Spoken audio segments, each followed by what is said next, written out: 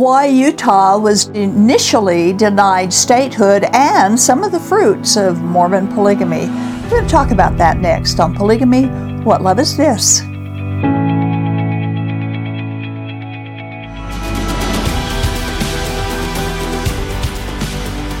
Last time, we quoted from a publication entitled Utah Statehood, Reasons Why It Should Not Be Granted. Salt Lake City Tribune, print 1887. The cover page of that book is pictured on the screen.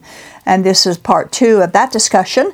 And Dorothy Catlin is here again as co-host. And again, we thank you and are pleased to have you with us and share your opinion of some of these things too. Especially since you are not a product of the state of Utah at all. You came in and so you've found some very interesting things in this culture.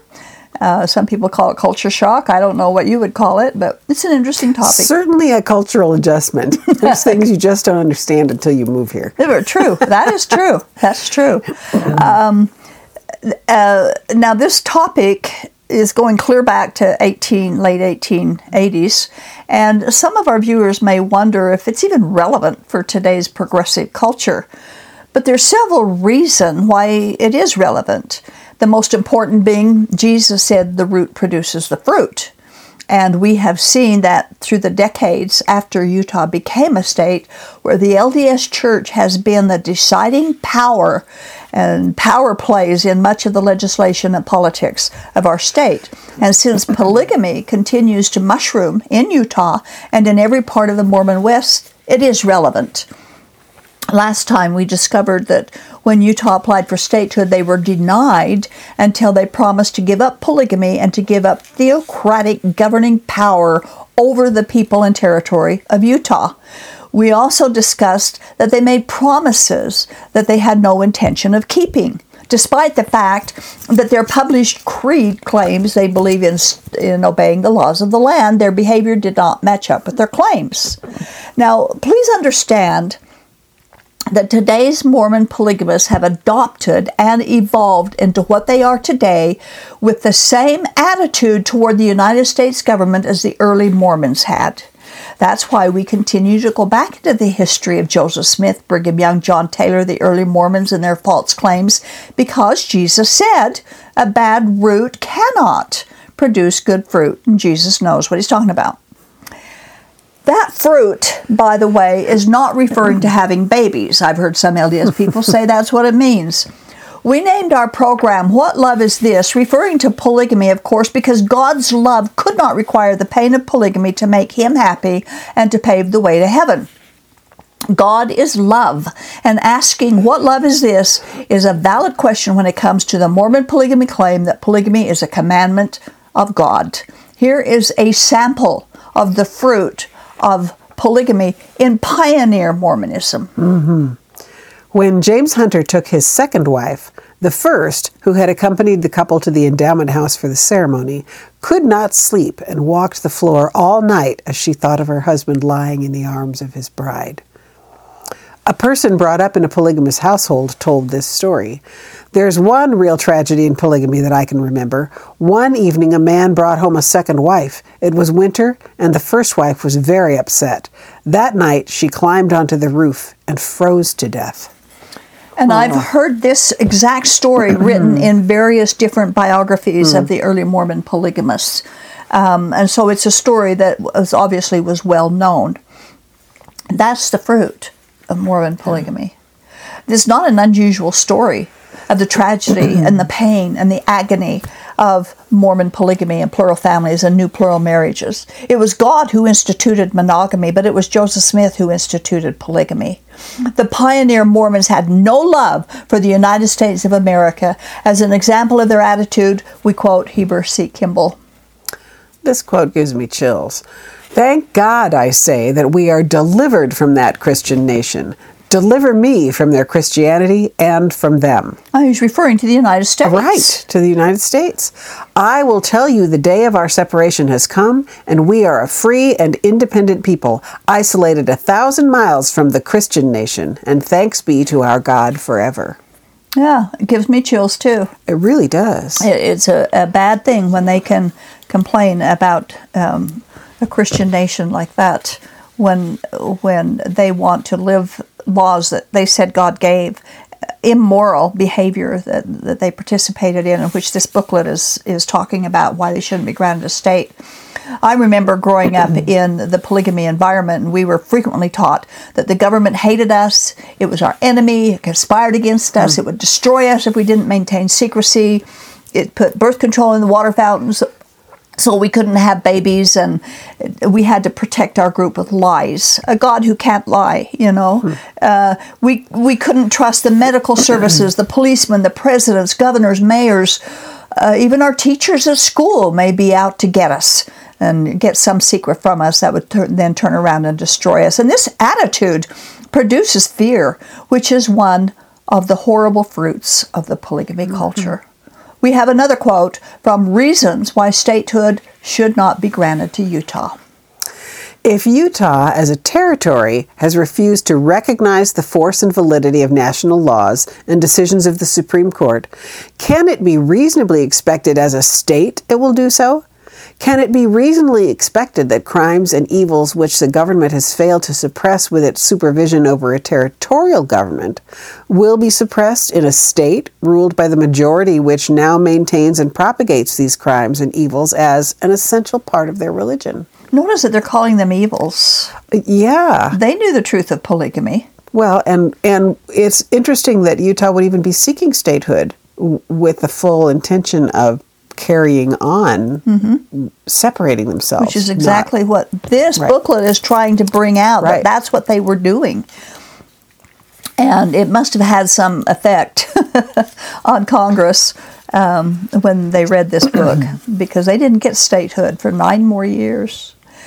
Now, in 1890, Utah, this booklet was written in 1887, and in 1890, Utah leaders decided to begin the transition from polygamy to non-polygamy, but their plan wasn't to stop living polygamy, they just became more secretive about it. But in 1904, when Congress threatened to seize the church's assets, they finally submitted to the laws of the land and officially gave up polygamy for the time being, but they still believe in polygamy. They did then and they still do today. The LDS Church does. They still will seal multiple women to one man in their temple rituals, and they believe that polygamy is a part of heaven's great pleasures. This isn't true, but that's what they believe.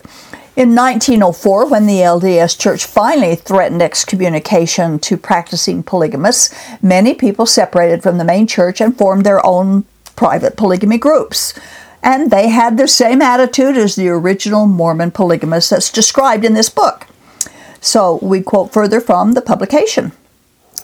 The Commission is of the opinion that Utah should not be admitted to the Union until such time as Mormon people shall manifest by their future acts that they have abandoned polygamy in good faith, and not then until an amendment shall have been made to the Constitution of the United States prohibiting the practice of polygamy. Now, there wasn't an amendment made to the United States Constitution banning polygamy, but Utah, Arizona, and Idaho, which were filled with Mormons at that time and still have a huge Mormon population, their constitutions ban polygamy forever. I don't understand why it was never enforced. It's not enforced now. What does the word banned mean? It never was banned at any part of the Mormon West. But again, it just shows their deceit, that they weren't honest in what their intentions were. The polygamy group settled in these states, many states in the West, as well as other states in Mexico and Canada, and they continue to live in locations where polygamy is against the law, but they don't really give a fig about the law even today. The root produces the fruit. Now, as we've mentioned before, they fight to the death for their rights as American citizens to be free to live their religion, yet they deny the rights of their own members to live as free United States citizens. The Supreme Court agreed that our Constitution allows for individuals to believe however they choose, but that belief does not allow them to behave however they choose. Polygamy is not a civil right covered by our Constitution. The court reasoned, Congress cannot pass a law for the government of the territories which shall prohibit the free exercise of religion. The First Amendment to the Constitution expressly forbids such legislation. In other words, while Congress could not outlaw a belief in the correctness of polygamy, it could outlaw the practice of it. And that's an important distinction. You can believe whatever you want, but you cannot practice something that is against the law of the land. Right, exactly. But they thought that they were going against their religious right. That was their fight. So the court concluded that people cannot excuse themselves from the law because of their religion. Can a man excuse his illegal practices because of his religious belief? To permit this would be to make the professed doctrines of religious belief superior to the law of the land, and in effect, to permit every citizen to become a law unto himself. Government could exist only in name under such circumstances. And this was in 1879. Now, Brigham Young said, we live above the law. I do, and so does this people. Okay, so they had to get this under control before they could ever allow the statehood to take place.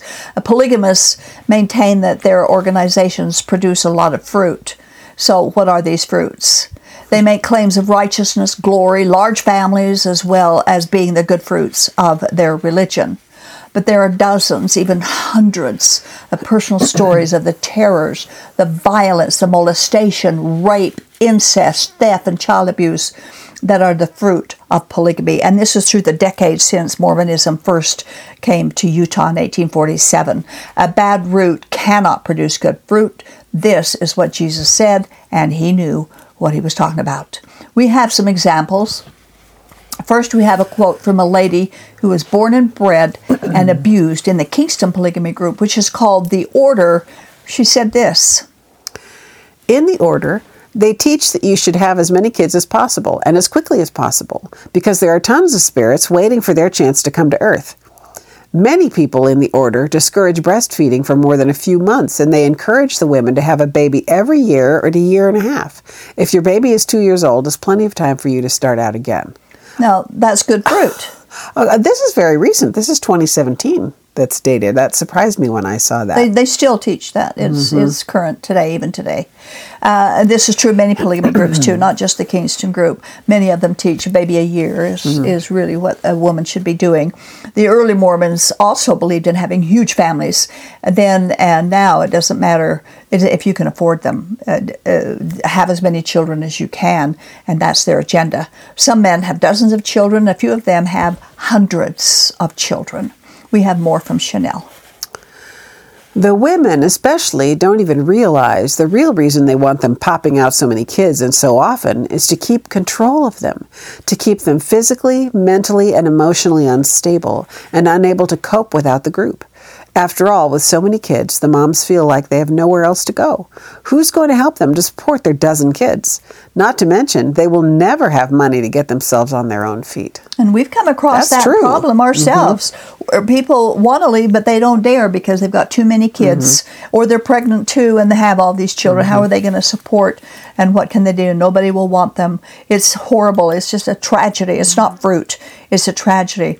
Many people have heard the saying, keep them barefoot and pregnant. You know, I'm not all surprised if the polygamists coined that phrase to start with. I don't know, but that's precisely their order of business. More children, more workers for low pay, more members to grow the group, and when they become young adults, these many children will produce many more children, and pretty soon they will be unstoppable. And maybe they are already by now, I don't know. The more baby girls that are born, the more plural wives will be available in the future to the older men. That's some of the fruit of Mormon polygamy. One more quote from Chanel about the huge families. Nobody with low-paying jobs can support a family that size, especially when the mom is the only one trying to support their kids. The Order claims that they will help take care of their people by providing low-paying jobs and a place to live, which is owned by the Order and usually cheaper than renting most places on the outside. But what about feeding and clothing the kids? Well, they strongly discourage wasting food, and so too often the kids are eating old, bad, and even food from dumpsters. Also, many of the kids are wearing clothes that are too big, too small, or ripped or torn and have holes. Describes my That's true in childhood. a lot of families.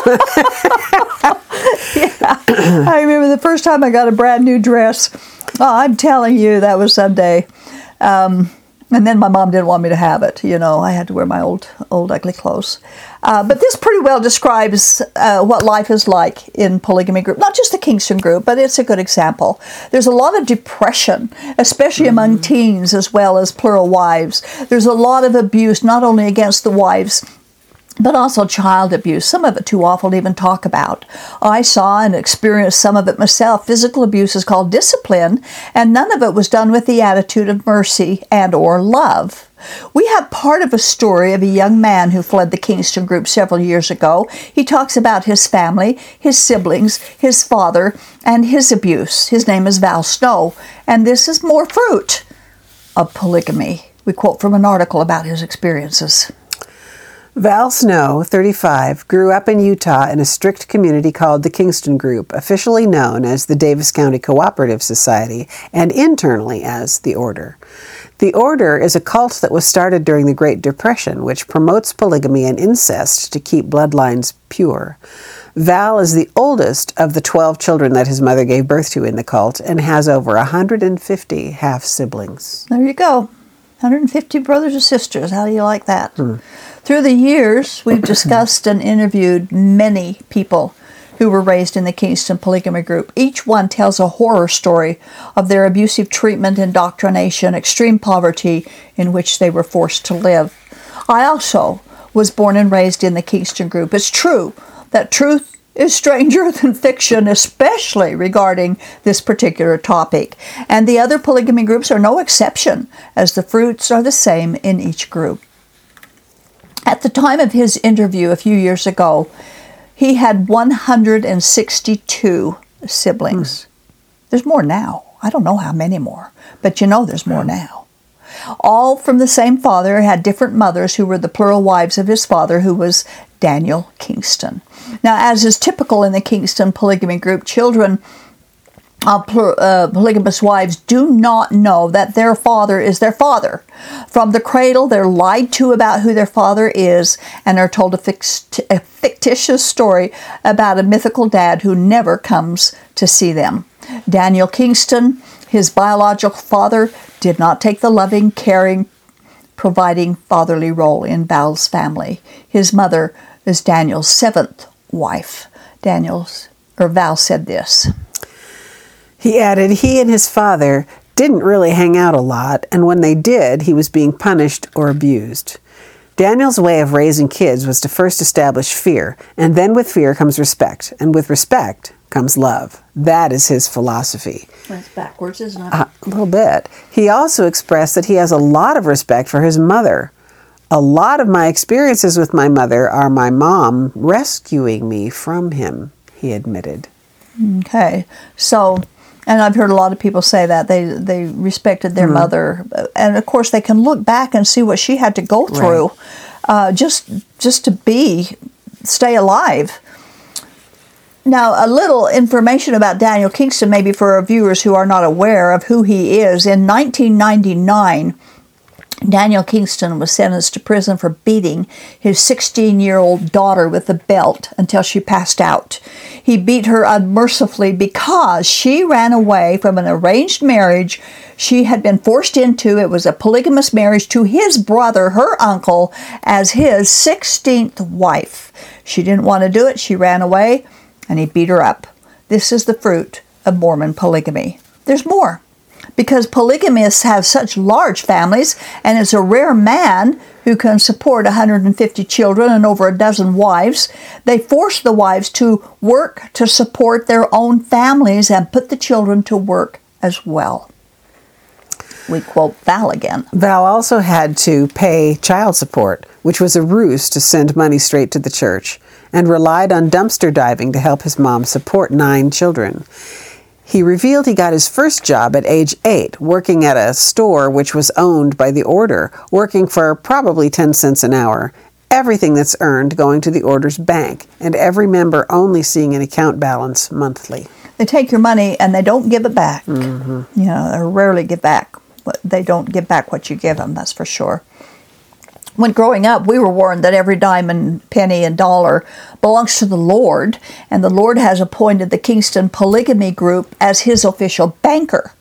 All money must be consecrated to him, which means turn it over to them. Money that is not turned into their church banking system is cursed, and if you buy anything with unconsecrated money, it is also cursed. If you decide to leave the group permanently and take out all your money from their bank, you forfeit your salvation. Polygamy groups are huge money-making pyramid schemes. Next, Val talks about his abuse.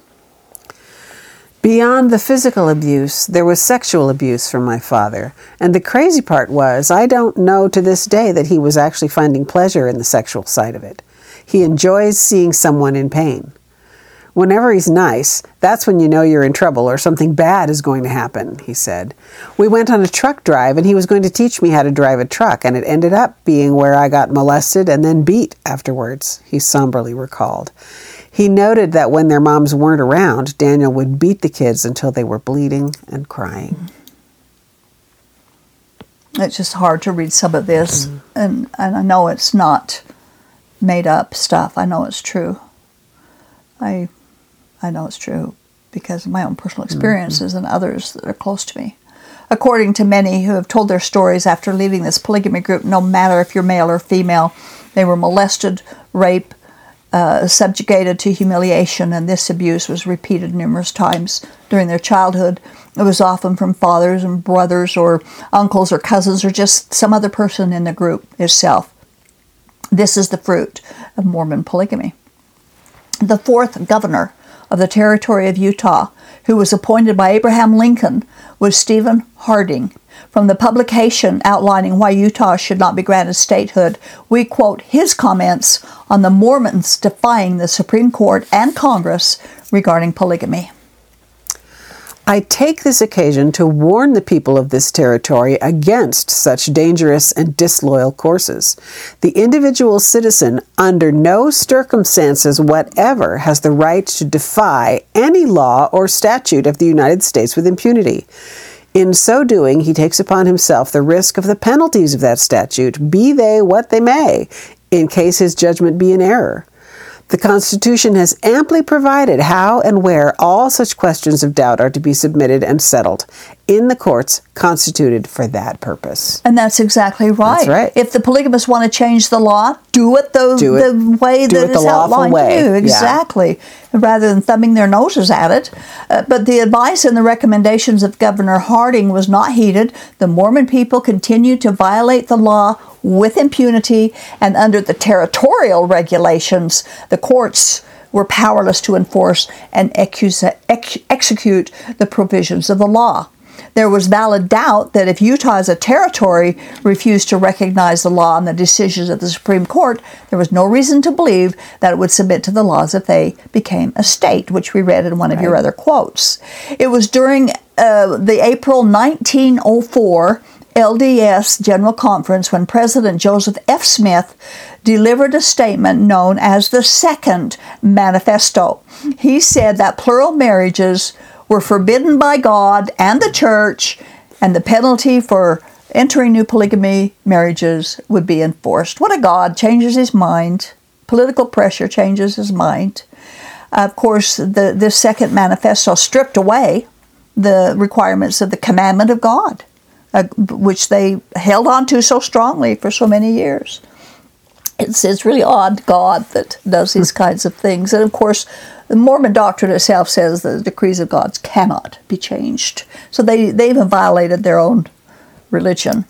Now, this has been just a very brief history of how Utah became what it is today.